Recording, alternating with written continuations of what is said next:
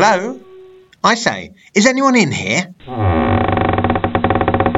Welcome to the House of IDP. IDP? Crikey! What the blazes is that? In the House of IDP, we follow all players on both sides of the ball. On the Read and React podcast, we tackle everything you need to know to build a championship defense for your fantasy team. That sounds terrifying. Don't you need to spend hundreds of hours learning all about defensive players? IDP is an ancient evil, but also the future. Listen to the Read and React, and we will arm you with all the arcane knowledge you need to defeat your enemies. Wowzers! You mean you distill a huge amount of information about the hundreds of players in the NFL so that your listeners can dominate their leagues? What will that cost me? The podcast is free, but once IDP sinks its flaming hooks into you, it will steal your soul!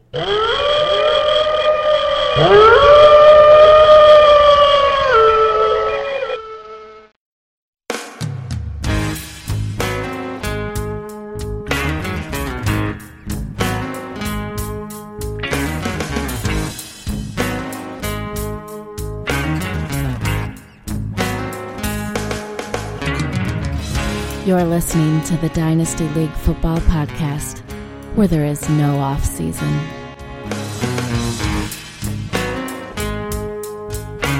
Welcome back to another episode of the DLF Dynasty Podcast. You are listening to episode 303. I am your host, Matt Price. With me, as always, Dan Myler and Ryan McDowell. Dan, how are you doing today, buddy?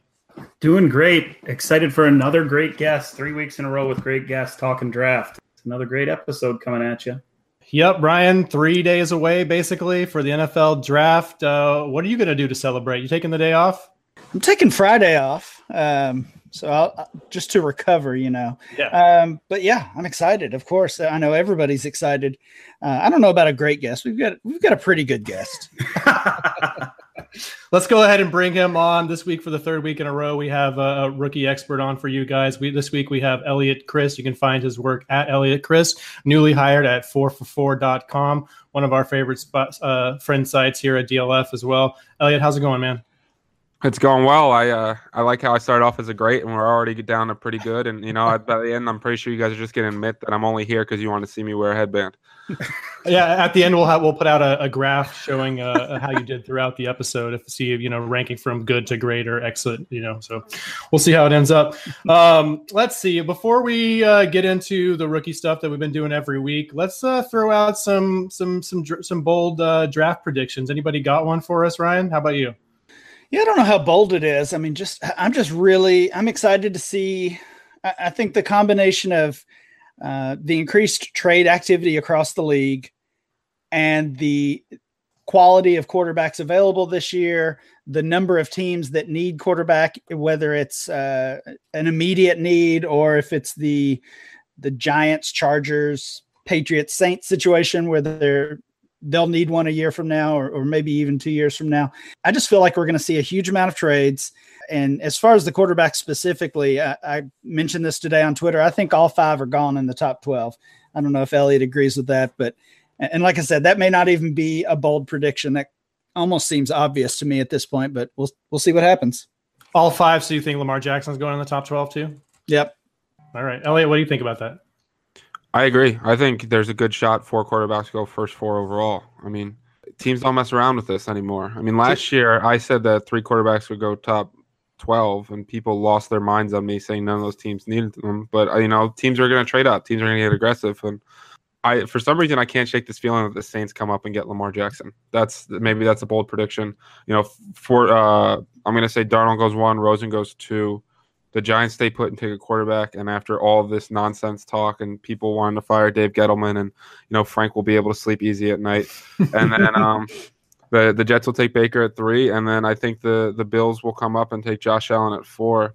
And then, you know, once that happens and 4 quarterbacks go top 4, the draft is going to be insane in general because teams are going to want to trade for all these defensive players and studs falling down. And so I really think that you're gonna have chaos, and people have really been enjoying their mock drafts. I've done a couple. They're fun to do, but I think by pick 5 or 6, you're just going to throw it out the window and be like, this is utter insanity. I would love that scenario if the top 4 all go quarterbacks. My guy Lamar Jackson has kind of been the stepchild through this whole process. Big Draft wants to talk about the top 4 quarterbacks, and he's left out of that conversation. And then you hear recent reports like we've seen these past couple of days that Jackson might go in the first round and things like that. And these are things that I think a lot of us have been assuming are going to happen for weeks or even months. So if the top 4 go quarterbacks, Jackson becomes the prettiest girl at the dance. And I think lots of teams would be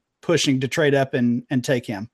It's funny that we even say that because Lamar Jackson is a top 4 quarterback if we look at actual ability. But, we're doing this yet again where the guy's big and white and bad at football, and we're going to overdraft him. We do this every year in the NFL draft with Josh Allen, Paxton Lynch, Christian Hackenberg. You name them, every year there's one guy, and it's amazing how teams don't learn. Dan, if Cleveland trains out of 4, that means that Barkley could fall to 5 to Denver. What do you think about that, or any other bold calls you might have for the first day of the draft? Yeah, I'm like you guys. I look at all these mock drafts, and I've put them together myself as well. And I think Eliot's right. We're all going to throw those away after a couple of picks because it's going to get crazy. I was going to talk about quarterbacks as my bold prediction, but it's not real bold if everybody sitting in here is talking about. So I guess I'll pivot a little bit. And I think the position that hasn't gotten nearly enough publicity or attention is wide receiver. And I think there could be, I know everybody talks about the defense, the defensive playmakers that are available in the top 10 and expected to go in the top 10. I think there's a wide receiver that's probably going to creep up these boards too. And my guy's always been Ridley. I don't know if that's going to be the guy that goes first or anything like that. Many of these mocks, you start seeing wide receivers right around Dallas when they're on the clock. And I think that's too late. We're going to see receivers go before then. I like that call a lot. I think 3 receivers go top 24. I think so as well. Because, you look at it year after year, these teams are drafting receivers, and I know the last couple haven't hit necessarily right away. Receivers tend to take a little bit longer, but this is a passing league, and you want weapons, right? And, I think DJ Moore, Cortland Sutton, and Calvin Ridley are all going to go top 24. Yeah, I don't disagree with that at all. Let's get to a little bit of news that happened between recordings here. I was talking on Bruce Mattson's podcast last night, The Perfect Cast. We were talking about the Ravens receiver core and how they have completely put that receiver core back together this year. They signed Michael Crabtree, John Brown, and then just recently Willie Snead. And I actually kind of like that. I think that is not the worst receiver core in the league now. I kind of think Brashard Perriman, I guess, is finally done at this point. We were talking last week about how Willie Snead was pretty much done for his dynasty value. But now I kind of like it with those 2 guys on the outside and Snead on the slot where he had so much success in New Orleans. Ryan, what do you think about this spot for Willie Snead and this Ravens receiver core in general? Yeah, I'm actually pretty excited about it as well because I am a Snead fan. And, yeah, just a week ago we were ready to give up on the guy. And really just this opportunity. The Ravens, we've talked about it throughout the whole offseason. That's not necessarily the spot where you want your free agent wide receiver to end up, but they are going to pass it a ton. And Snead, with that group, I think we can lock in Crabtree as their wide receiver 1, but Snead should certainly see plenty of opportunity there. So it's a big boost to his value, which as of a couple days ago was almost 0. Yeah, I think the key to this is going to be John Brown's health. If he can kick that sickle cell thing, those leg issues he was having, I think that's going to be the key to that offense really opening up. Dan, what do you think about what the Ravens have done here at this position? It's hard for me to believe that offense is going to be opened up. And I know you mentioned the names, and any dynasty owner's ears will perk up when they hear Crabtree and the speed of Brown and now Snead being there. But just because Joe Flacco is the guy that's delivering the football, I just shake my head to it regularly. A guy that averages 6 yards per attempt and doesn't push the ball down the field, and his accuracy's been questioned time and time again. I still have pause and I still have hesitation. There's still the potential that they'll add yet another wide receiver in the draft. I think that's probably likely at this point. And then we get muddled waters and who's going to be the guy. And yes, Crabtree's that number 1 guy. Nobody's likely to take that away from him, but I still have a lot of hesitation when it comes to investing heavily in any Ravens receiver when it's that quarterback associated with him and trying to get him the ball. Elliot, any thoughts here on the Ravens? I mean, yeah, I think it's kind of a combination of what everybody said. We went from Snead to have no value, so obviously this helps him. Joe Flacco is not a great quarterback, no matter how much money they insist on paying him. And, one of the things Flacco struggles with some is his accuracy. So he throws a lot of contested catches, and that's really good for Michael Crabtree, but might not be the best for Willie Snead. But, he's going in and should see volume. So we've seen him be a very successful receiver in this league before. He had about as bad of a year as you can have last year between the off-field stuff and never being able to get a chance to get back on the field. But if I have Snead, I'm very happy. If I can sell him and get any type of value, I might do that. And if I can still buy him for free, but I'm not running out there and trying to get as many Willie Snead shares as I can. Yeah, I'm not sure exactly what it would take to buy him. I'm guessing a third's not going to get it done at this point. A second probably does, and at that point, I might be holding for like a late second round pick there. But let's jump into some rookies here. Elliot, this is the question I've asked our guests the last couple of weeks. Other than Saquon Barkley, are there any players that stick out to you particularly that are landing spot independent? Like they could just go anywhere and they're going to be successful.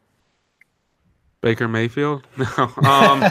Hey, I'm not going to ban you from talking Mayfield. You want to talk Baker? Go for it, man. No, I just think it's really tough, right? Because Barkley is going to go top 7, top 8. I don't even know I'm including the Bears. Top 7. And that comes with volume automatically, right? Like Fournette had 24 targets and touches a game last year. McCaffrey led the league in targets when he went top 8 from running back position. Zeke had 23 targets and touches a game. Gurley had 19 targets and touches a game, but you're adding in the fact that he was coming back from an ACL injury. Like when these teams spend top 10 picks on running backs, it's all in all the time. So Barkley is landing spot independent. Now, I would like to see him avoid the Browns because if he goes to the Giants, Broncos, Colts, or Buccaneers, there's not really any competition. He's just going to be fed all day long. I don't see that with some of these other guys. Like Geis is a guy I'm a fan of, but he could easily, people mention Philadelphia, people mention Pittsburgh, people mention Washington, Detroit and Washington has the pass catcher back in Chris Thompson, Theo Riddick, that they feel very comfortable with those guys in those roles. And, Pittsburgh, he would have no year one value, serious long-term upside. And Philadelphia is probably the same with, he'd be splitting touches with Jay Ajayi, and there's Corey Clement catching passes. So I feel like a lot of these guys are landing spot dependent. Yeah, definitely. I think we've seen that more and more over the years, that landing spot determines, more than we really want to admit in fantasy value. I was always a guy that kind of stuck to talent. The talent always rises to the top, but especially last year, we have seen landing spot really determine the future of these guys. Let's jump into the rookies, guys. Ryan, you want to throw out your first guy for Elliot to break down? Yeah, so all three of my guys that I want to ask you about tonight are basically players that I feel like I've kind of flip-flopped on throughout this entire process. So we're getting down to it. It's almost draft time, and I need to make a call on these players. I want your help, Elliot. Let's start with Tre'Quan Smith, the receiver. Yeah, so, decent size at 6'1", 203. Solid 40-time 4.49. He's got 41 career catches of 20+ yards, natural tracking skills. Like there's a lot that he does down the field. He doesn't necessarily have the top end speed, but he's got good speed. I think that he's a guy that you see people all over the place on, right? Like I've seen guys have as high of a grade on him as round 2, and I've seen guys have a grade on him of round 5. So this is something we were talking a little bit about pre-show, but he's a guy where the NFL is going to tell me a lot about his dynasty value, right? Like I'm assuming at this point, if you haven't had your dynasty draft, you're going to have it after the NFL draft. But I feel like where he goes will it will really determine how much value I have in him, because he reminds me a little bit of a guy like Kenny Golladay last year, that big down the field threat. And when Golladay went to the Lions in the 3rd round, I think he went a lot higher than people anticipated, and he started gaining dynasty value because of that. So I think he's one of those guys I'm going to let the NFL make my decision for me. Yeah, that's an interesting take, Elliot. He's a guy that I've been back and forth on a little bit as well, and had decided that I was going to let the NFL tell me what they think of him before crossing all the T's and dotting all the I's with my opinion on him. Another guy that probably fits that description for me is Mark Andrews, a guy I was excited about earlier. I know you said that you're a Mark Andrews fan. I've kind of come off of it a little bit and decided I like Mike Gesicki better. I like Dallas Goedert better. Also like Hayden Hurst a little bit better. What makes you so excited about Andrews and his upside on Sundays? So I do like Andrews is my tight end 3. I do like Goddard and Gesicki better. I'm not in the business of having interest in 25-year-old tight ends. I'm just not. I mean, if Hayden Hurst goes to the Saints, then I'll look dumb and I'll have to adjust things. But tight ends tend to take 2 to 3 years to develop. So Hurst I'm out on for that reason in general. I don't want to wait till my guy's 27, 28 years old. With Andrews, he's going to really struggle in the inline aspect of his game in terms of blocking. Reminds me a little bit of Evan Ingram in that way. But when you put him out in the slot and you just ask him to run routes, he's a good route runner. He's got some wiggle to his game. He's got a really good catch radius. He makes a lot of plays with the ball in his hands too. He can kind of have run after the catch. And, I could see him kind of going late 2, early 3 in this league that we've seen start to value tight ends more. And depending on his landing spot, I think he could do a lot. Now, one scenario that I've thrown out a little bit is the Jets at 71, if they take Baker at 3, they don't really have any tight ends in front of them that are any good. I mean, they have Bucky Hodges and Clive Wofford and Jordan Leggett, but he would come in with that. He could probably play a lot out of the slot. He could have a lot of chemistry with Baker right away, and that could be a situation where he really succeeds early on. The thing that turns me off when I watch Mark Andrews is his speed. It seems like he can be covered by by linebackers in college, and that worries me because linebackers are so much more athletic in the NFL. So what makes Andrews fast enough for him to check the box for you? I mean, he ran like a 4.67, I want to say, and he's 6'5". That's pretty good size speed. I mean, he's not elite in that area, but he is a good route runner. He gets in and out of his breaks pretty well. He's got a little wiggle to his game. I think that his route running ability combined with his average speed will do enough. Maybe almost like a little Jason Witten-esque where you don't necessarily understand why he's always open, but he gets open. I feel like he's not going to be an athletic freak. He doesn't have that huge upside, but I think that he can be a real good player in the NFL. He's also smart. Let me throw that out there too. Like, one thing I really liked about him was he settled in zones very nicely. He had really good knowledge of the sticks and where the first downs were. So those are things that, have people feel his quarterback feel very comfortable with targeting him and looking for him in big play situations. But, to your point, the prospect he reminds me of is Jason Morrow. Now everyone's going to be like, well, so he sucks. I just want to point out that that's like a prospect comparison because he was basically a big slot receiver. So I think that, he could easily flame out, but I think that a lot of the things that he does well is built for today's NFL. And when you add route running, big catch radius, and ability after the catch, I think that's a player that's worth monitoring in the NFL. Eliot, I want to talk to you about Anthony Miller. Speaking of smart players, I think he's probably one of the smartest receivers in this class. The way he can break down guys with all the moves that he has, I think he's a quick twitch player. The ability to play in the slot and can probably do some spot duty on the perimeter too. Why would I draft someone like, I don't know, DJ Moore or Calvin Ridley when I can get Anthony Miller, in the second or late second round? We're talking about dynasty wise, right? Yeah, sorry. I always go back to the dynasty value here. No, not a problem. I was like I just ready to answer from an NFL perspective. But with Anthony Miller, I agree with you. Like, and this is where the wide receiver and dynasty aspect of it gets so tricky is because, after that top tier of Calvin Ridley, Courtland Sutton, DJ Moore, all these guys, or you want to throw James Washington in there as well, you could, but all these guys are so close. You know what I mean? So everyone's going to have different perspectives on him, and that's where, again, landing spot's going to come into play. And he could go in the second round. He could go in the fourth round. Anthony Miller comes in. He's an older prospect, but he's really refined. And one of the things I always talk about is if the guy's going to be an older player, I want to make sure he's NFL ready right now, because there are guys that come in older that still need to develop very, very rarely work out. So in terms of breakout age and all that other stuff. But Miller, like you mentioned, his feet are incredible, man. His route running is really good. His stick knowledge, his ability after the catch. I think sometimes he runs into traffic more than away from it at times, but he's also really good against press coverage. You can put him in the slot. He can make plays after the catch. He's not necessarily the best hands catcher. He'll let a lot of passes into his body. He has some concentration drops, but he can get vertical out of the slot. And quite frankly, I would rather spend, if I had like 106 or 107, I would rather spend it on a running back and then take Miller in the second round, then Ridley in the first, and then take a running back in the second, just in terms of roster construction. Yeah, I agree. That was the kind of the crux of the question there. Like, why take one of those other guys in the top 6-7 players when you can get those running backs and then get him there in the second round? Ryan, you're up. Yeah, another receiver that, again, I've kind of found myself changing my mind on, flip-flopping on, just really undecided on what I think he can be, is Michael Gallup. I think Gallup is another one of these guys, and I know the reason you say you're flip-flopping is because some of these guys are so close, right? Like, they're so close. It's literally a personal preference. And with Gallup, I think you get a good route runner. I think you get a guy who has strong hands. I think he's got good hips, good feet.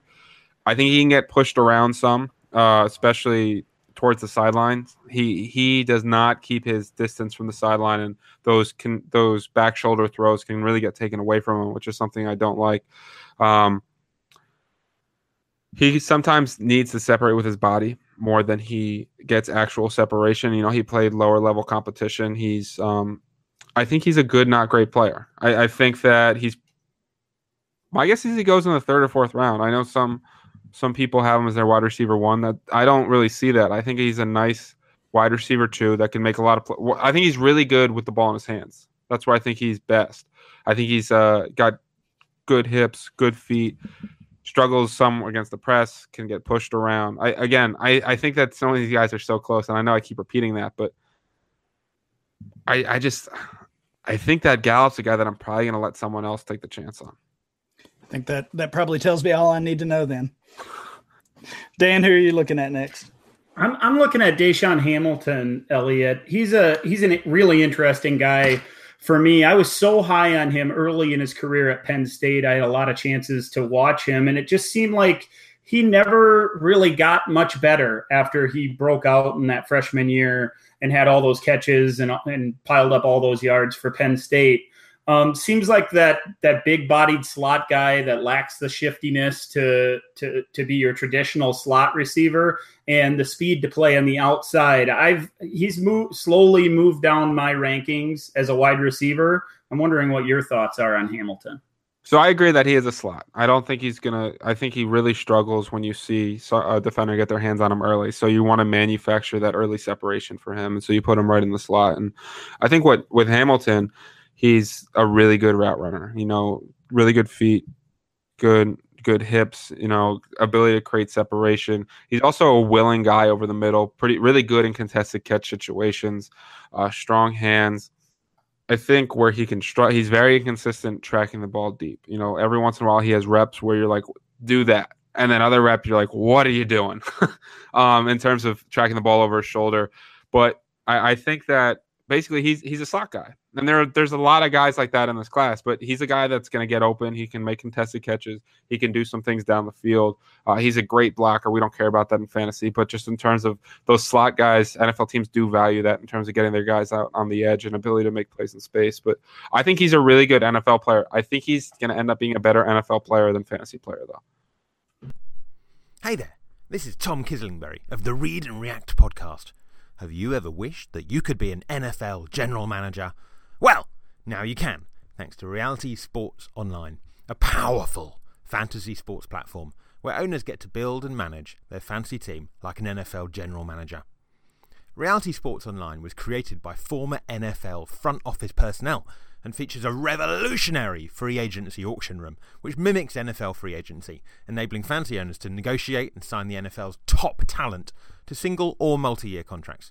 The platform can host up to 32 teams and has tons of other cool features in addition to free agency, like a rookie draft, multi-team trades, franchise tags, contract extensions, first-round rookie options, automated contract and salary cap functionality, and much, much, much, much more. Test your general manager skills for free at realitysportsonline.com in a mock free agency auction. If you like what you see, use the promo code DLF10, that's DLF10, to record a 10% discount on your team or your league today. Fantasy just got real at realitysportsonline.com. Elliot, let's talk about Jalen Samuels here. Is he a running back? Is he a tight end? Is he a quarterback? Is he a wide receiver? I think he's going to get drafted as a running back probably, but where do you think he fits best there? Should it be at running back? I think he just fits best on the football field, quite honestly, because, you mentioned it, and that's what today's NFL is, right? If you can create matchup issues, you can play him at running back, H-back, fullback, slot receiver, tight end. I mean, he's got probably the most developed route tree of any running back in the draft. I mean, he never had more than 100 carries in his career, but if you watch NC State games, they went to him on every single big play. Like, if they needed a yard at the goal line, okay, he's our wildcat quarterback. We're going to go in, we're going to run zone, and we're going to allow him to use his patience and power to get in.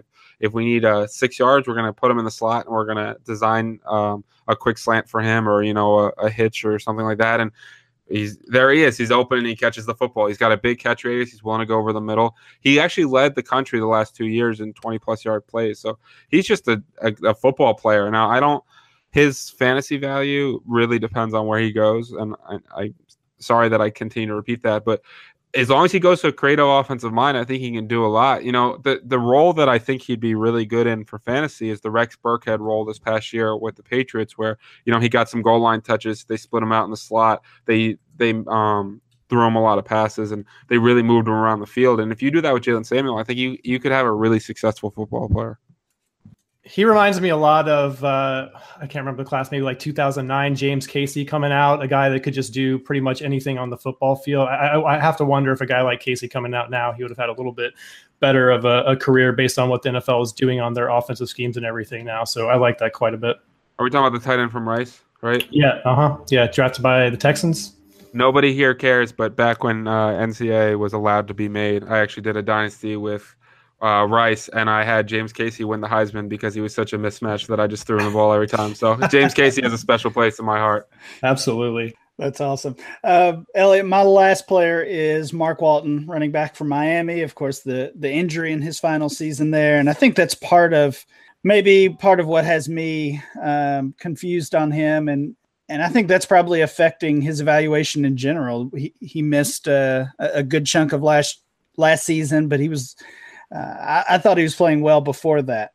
Yeah, the Toledo game was amazing for him. And if you look back at his 2016 film, there was a lot to like. And, he had the ankle injury that ended his season, and then his combine was terrible, but he bounced back with a much better pro day, which matched a lot of his film.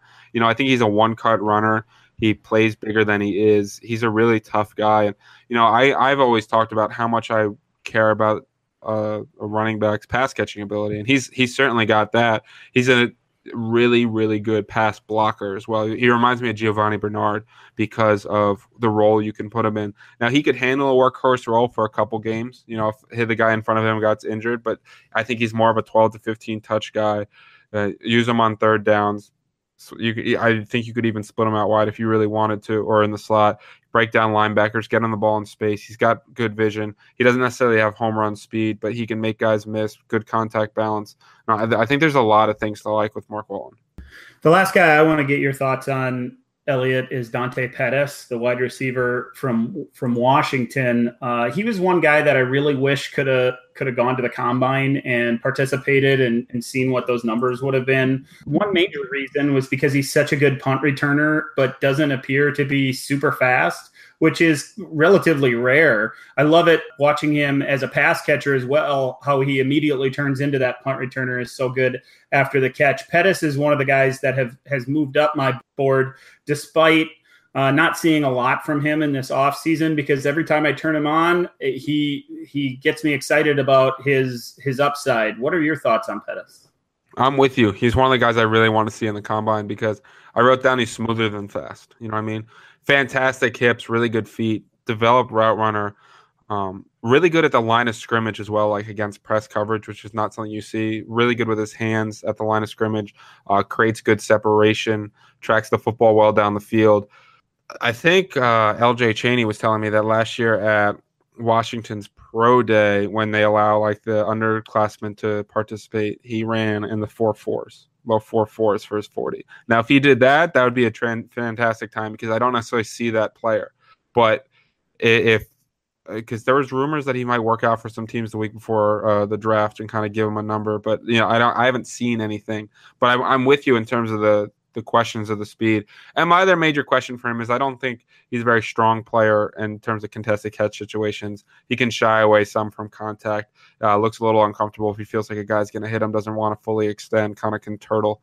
So, but I think there's a lot to like with Pettis in terms of just a route runner who gets open, who can track the football. And like you said, once he gets the ball in his hands, he's very dangerous. I've seen him connected to the Packers in places. He was one of the players that was brought in by the Packers. And to see him land in Green Bay would instantly make that dynasty value go up dramatically. So, guy I'm excited about as well. Yeah, I think the Packers are they have 12 picks in this draft. I'm pretty sure they're locked into drafting at least one wide receiver. And Pettis complements Devontae Adams and Randall Cobb's games very well. There you go, Ryan. We have a Randall Cobb reference for you. But, I think the vertical guy that goes to Green Bay could just be a home run fantasy pick and a guy that really shoots up draft boards after the draft. I want it to be James Washington, but I might be being selfish there. My last guy here, Elliot, Kerryon Johnson, someone that the draft community seems to love quite a bit. I haven't been able to get on board. He's so lanky, he's so high cut, and those guys really have to be special to really make an impact and really stay healthy. So convince me on Kerryon Johnson here and why I should consider him in the middle of the first round of my dynasty draft. Ooh. I gotta convince you to consider him in the middle of the first round. Well, right. Before the draft, I don't know if I can do that, but I will say Daniel Jeremiah gave him a first round grade, I believe. It sounds like the way Daniel Jeremiah talks, though, is that he sounds like he's got about 50 first round grades. But you've heard that Kerryon Johnson could go high, and anytime you go high, you couldn't come with a lot of volume. The player I compare him to doesn't play football. I compare him to Draymond Green because I think he's good at everything, but not great at anything. I think he's got good patience, good power. I think he's kind of he plays chess against the defenders where one move sets up the next one. So if he beats you by making you miss in space, the next time he'll try to run over you and constantly have the defender playing mind games. But like you said, he's high cut. It led to the hamstring injury. It led to the ankle injury. He's probably going to get banged up. He runs high. He seeks out contact, and those kind of guys do tend to get banged up. I also do think he can catch the football. He gets a lot of Le'Veon Bell comps. I think that's just because of his patience, and he might be the most patient guy. And, if he gets put behind a good offensive line, he can have a lot of success. But he's a guy that I think is a good player, not a great player. And, if I have that 107 to 109, I'm probably not looking Kerryon Johnson at this point. Any other guys you want to throw out to Elliot before we get to a mock draft, fellas? I guess another one that I think I don't know. These two guys, I feel like they've just been paired together. They're both pretty big names. If you're a college football fan or Devy Dynasty player, I guess, and it just seems like they're getting so much hate. Kalen Ballage, Bo Scarborough, anything to see there? Do you hate those guys as well?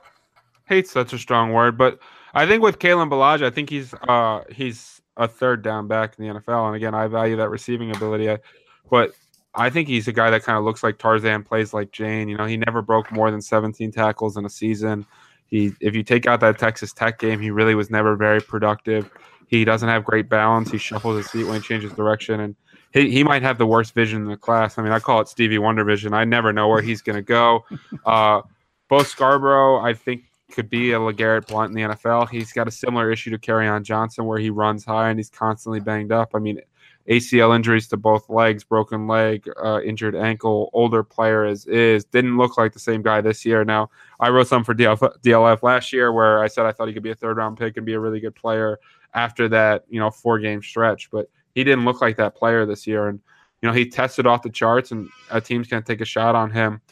He could end up being a really good goal line guy, a touchdown maker, a guy that probably gets 10 carries a game and is a successful NFL player. But, for him to have a big-time fantasy impact consistently, I would say that it's going to be incredibly landing spot dependent, and it's going to require him staying healthy, which, in high school and college is not something he's proven to be able to do. Elliot, I'm going to throw out a guy we've already talked about on the show a lot, but I just want to hear one more person seeing his praises before we get to the NFL draft. Talk to me about John Kelly. He's my 5th running back in this class, just behind those top 4. I love his contact balance. I love his receiving ability. He's obviously not the best athlete in the world, but his aggression that he plays with, that Florida game is maybe the most favorite running back game I've ever watched in my life. So tell me about John Kelly here.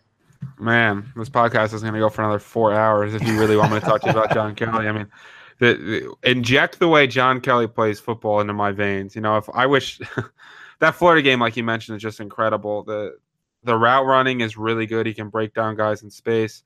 I think Graham Barfield just came out and said he averaged the most yards per target of any running back in this class. The 37 catches on 45 targets. On top of that, his receiving receiving share of the offensive passing yards or receiving yards was higher than Saquon Barkley. Like, they really got him involved. Incredible contact balance. And this is a point I made, was people are worried about his combine, and I'm not. And it's because when you watch him on tape, he's not an elite athlete, right? So I'm not going to double count it. He's not a guy with top end speed. So I'm not mad he runs a 4.6. Like, that's kind of what I expected. Is he elusive? No. What he does is he makes you miss your target point, and then he uses that incredible contact balance to keep plays alive, kind of like a Kareem Hunt.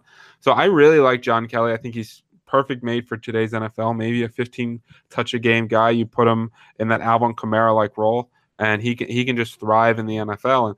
And if you can run routes, you can catch the football, you can make people miss, and you have incredible balance and pretty good vision as well. You're going to do a lot of things. And the one number that gets thrown out a lot about him is that on 26% of his carries, he had no yards or lost yardage.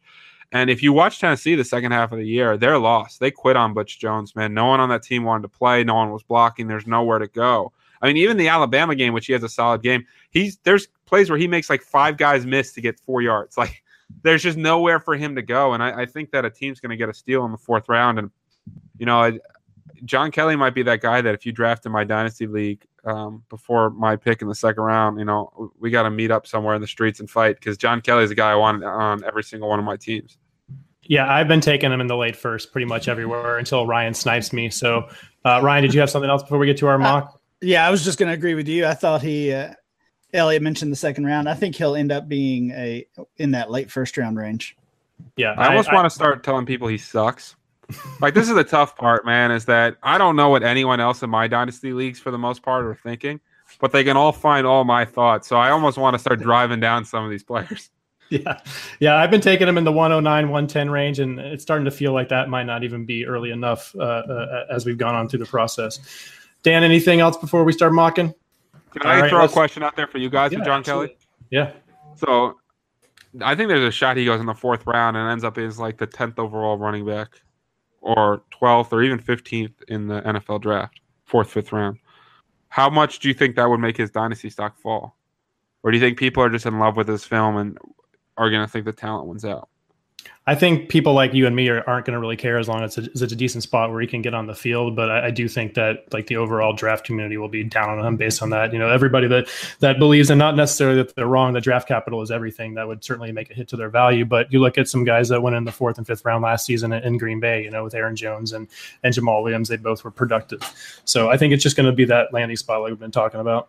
No Samaje P. Ryan love on this podcast. We're not going to bring up how great people Ryan want to loved take him last year, I think. 108. Oh, Ryan, my bad. No, I did not love him. Yeah, he was going 108, 109 in some drafts, right? People were all in on P. Ryan in the 4th round. And yeah, opportunity.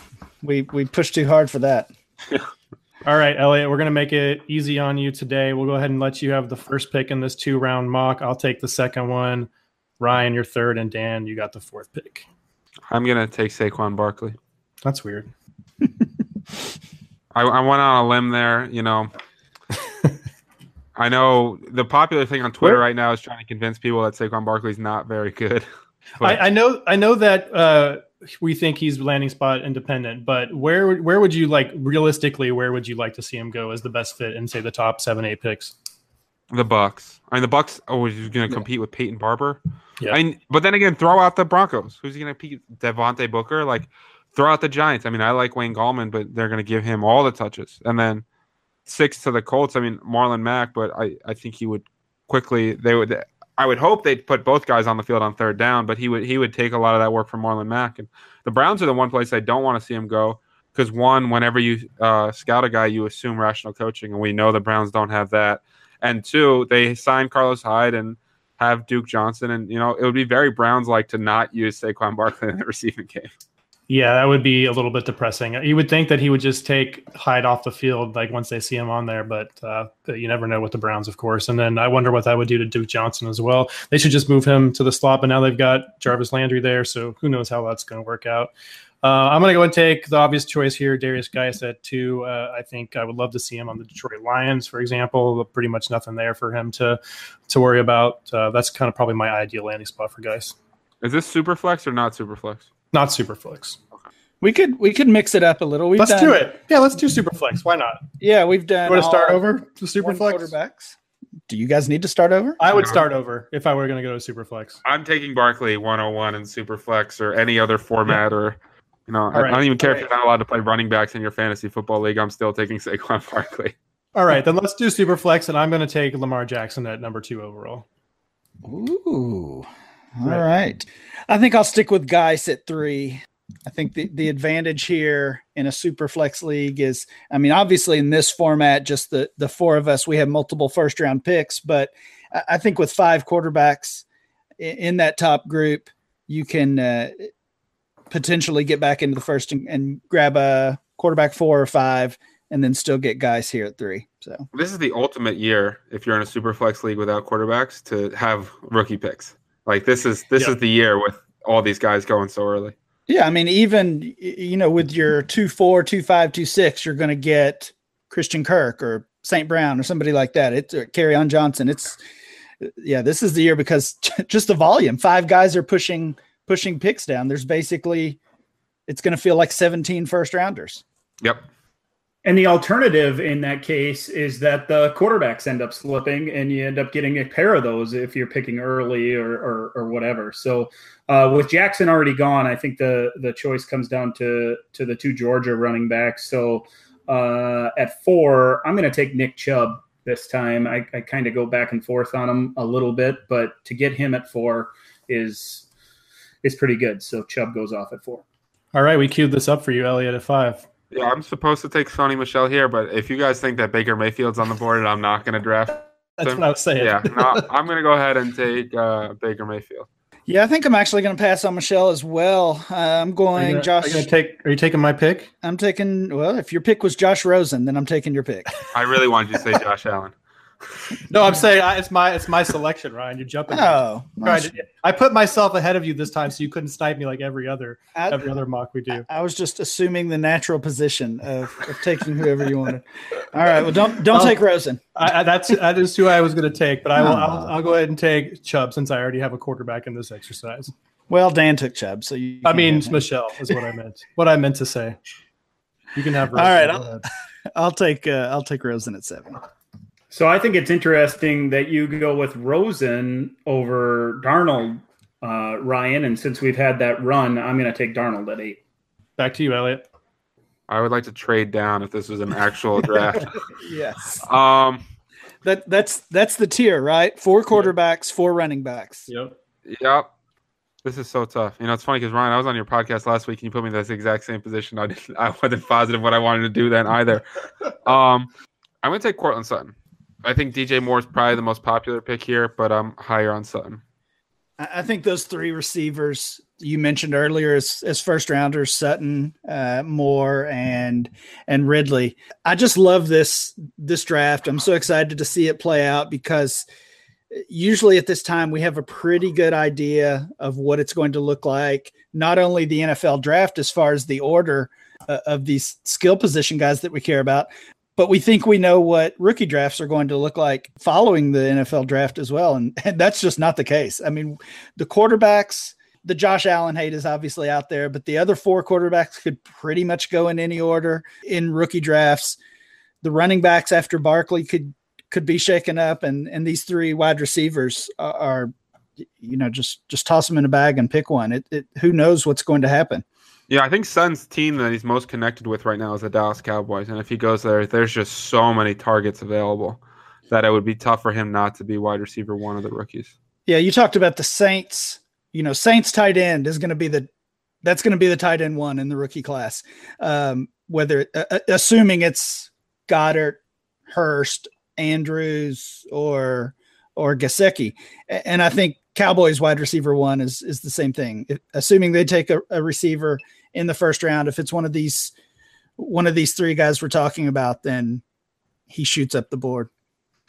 I'm going to ignore the wide receiver position and go ahead and take John Kelly as my running back 5 here at 1.10 for all of the reasons we've already discussed. I like reaches in front of me. I know who you're taking. I almost took your guy just to do it. I'm going to go ahead and say 1.11 Rashad Penny, and let's move on, right? No. Oh, wow. Okay. No, I'm taking DJ Moore. Oh, all right. You gave Dan some ideas, though. So I'm up at 12, and to see 2 wide receivers go and still get my top guy Ridley feels pretty good. We weren't doing Superflex the last couple of weeks, and I believe I got him at like 6 in both of them. So to get him at 12 in a Superflex feels pretty good. I'll take Calvin Ridley.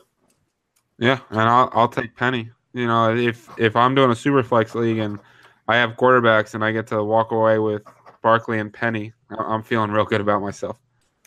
Yeah, just to recap the first round real quick here: Saquon, Lamar Jackson, Geis, Chubb, Baker Mayfield, Sony Michel, Josh Rosen, Sam Darnold, Cortland Sutton, John Kelly, DJ Moore, Calvin Ridley, and then at 201, Elliot just took Rashad Penny. That puts me on the clock here at 202, and I'll go ahead and take my favorite receiver in the class, James Washington. It's definitely getting interesting here, and I know the hate is out there, but I'm taking Josh Allen, second round, a super flex league. He's going to be a starter, whether we like it or not. So I don't think you can pass that up in the second round. I actually think he should be a first rounder in a super flex league. This is where he should go in the actual NFL draft, if it's any condolences. We wouldn't be so mad at him if he did. So, Matt, Ryan got me this week because I was just watching him slip. I actually considered him at 12. Like Ryan said, I kind of feel like he should be in those top 12, but we saw Kelly go there. So Allen didn't have room to go in those top 12 picks. I would have taken him at 12 if Ridley would have gone instead of Kelly. That leaves me with looking at a different position. I'm going to pivot to Ronald Jones. Feel like a guy that we were talking about in Superflex leagues earlier, maybe even a month or 2 months ago. We were talking about him being potentially a top 8 or 9 pick in a Superflex league. Now to go all the way down to 16, that's pretty good value. I just never saw it with Ronald Jones, man. The lack of pass catching. I know people think that he can do it, but I don't know. I don't think that there's certainly a price I would pay to get him, but I don't think it's going to be before the middle, maybe late of the second round, even in a 1 quarterback league for me. He never caught passes in high school either. That's something that was really interesting to me. And, USC does throw passes to guys, and they put the true freshman Stephen Carr on the field over Ronald Jones. So I have a lot of concerns about whether or not he can make that transition. But I'm up, right? Yep, you're at 205. Yeah, I do think Ronald Jones is a good value there at 204 for the record. You guys officially have left me in the incredibly landing spot dependent guys. So without knowing where guys went, I'm going to take Royce Freeman because I think that he's got really good vision, and I think he could end up going the second or third round and have a pretty good role in the NFL. I feel like Christian Kirk is a little bit here, so I'm going to take him. He's one of those guys that I think is probably going to be able to find success really wherever he goes. So that seems like a good pick here at the 2.6. You guys let one of my favorites fall in my lap here in the middle second. This is what we were talking about earlier with value falling because of the 5 quarterbacks. I will take Equanimeous St. Brown. Yep. I like that pick a lot. Yeah, that one I had written down before you were even speaking, Ryan. I knew that was going to be ESP. It's annoying to draft right after Ryan, isn't it? For sure. Well, a little bit. I'm going to finally get my favorite tight end out of these 3 mocks that we've done over the last few weeks. I haven't gotten Mike Gesicki, and to get him here, I think we're at 20 overall. I feel pretty good about it. I don't think he's going 20th overall if he ends up in New Orleans. And I just feel that as the right fit. So I'll take Mike Gesicki. Yeah, if he goes to New Orleans, he's moving up draft boards. Last pick here, Elliot. I'll take Mason Rudolph. I'm a fan of Rudolph, and I think he ultimately goes in round 1. So if he does, his super flex value is tremendous right here. Yep, I like that. That was actually my pick there, but since he's off the board, I'll take my favorite tight end, Dallas Goedert. Ooh. It's kind of gotten ugly here. I'm not really a huge fan of this guy, but I do like the value. I'll go with Kerryon Johnson. Elliot, I thought long and hard about Rudolph, and I think that if he does go in the first round of the draft, there's no chance that he lasts until 21. And I think there's probably at least a decent chance Rudolph goes that high. So that was really good value. I thought the Goddard pick was good as well. And you can't argue with Kerryon Johnson, who typically goes around the turn in a standard league along the 1-2 turn. That leaves me in the same boat that you guys were in and staring at this board. There is one name that sticks out to me, and that's Deon Cain. So I'll take him with the final pick of our mock. The mock's over, but I'm taking Kiki Cutie. That's my guy. And I'm taking Anthony Miller. Let's just go 3.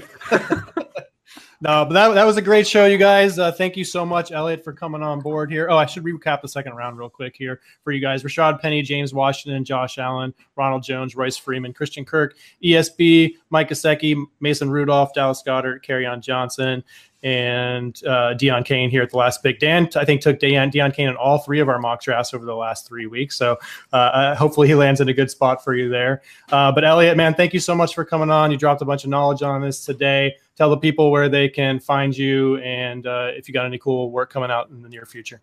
Yeah, you guys can follow me on Twitter at Elliot Crist, ELIOT, Christ without the H. I'm putting work out for 4for4. There's going to be a lot of stuff post-draft on guys' landing spots and how they can kind of have season-long impact. And then I have a couple real interesting articles coming out about some redraft stuff and some guys to look for at their current ADP that whose values could really shoot up. And I just appreciate you guys coming on. This is a fun podcast. I really respect all of your guys' fantasy football minds or football minds in general. I don't want to kind of pigeonhole you guys, but the John Kelly takes were great. The mock draft was fun, and I really appreciate it, guys. Elliot, will there be any post-draft daily podcasts? Yeah, I'll do a few. We're at about 80 now. So we'll probably do a couple after the draft. And then people ask me if this is going to go 365 days. And I look at them like they're out of their damn minds. I'll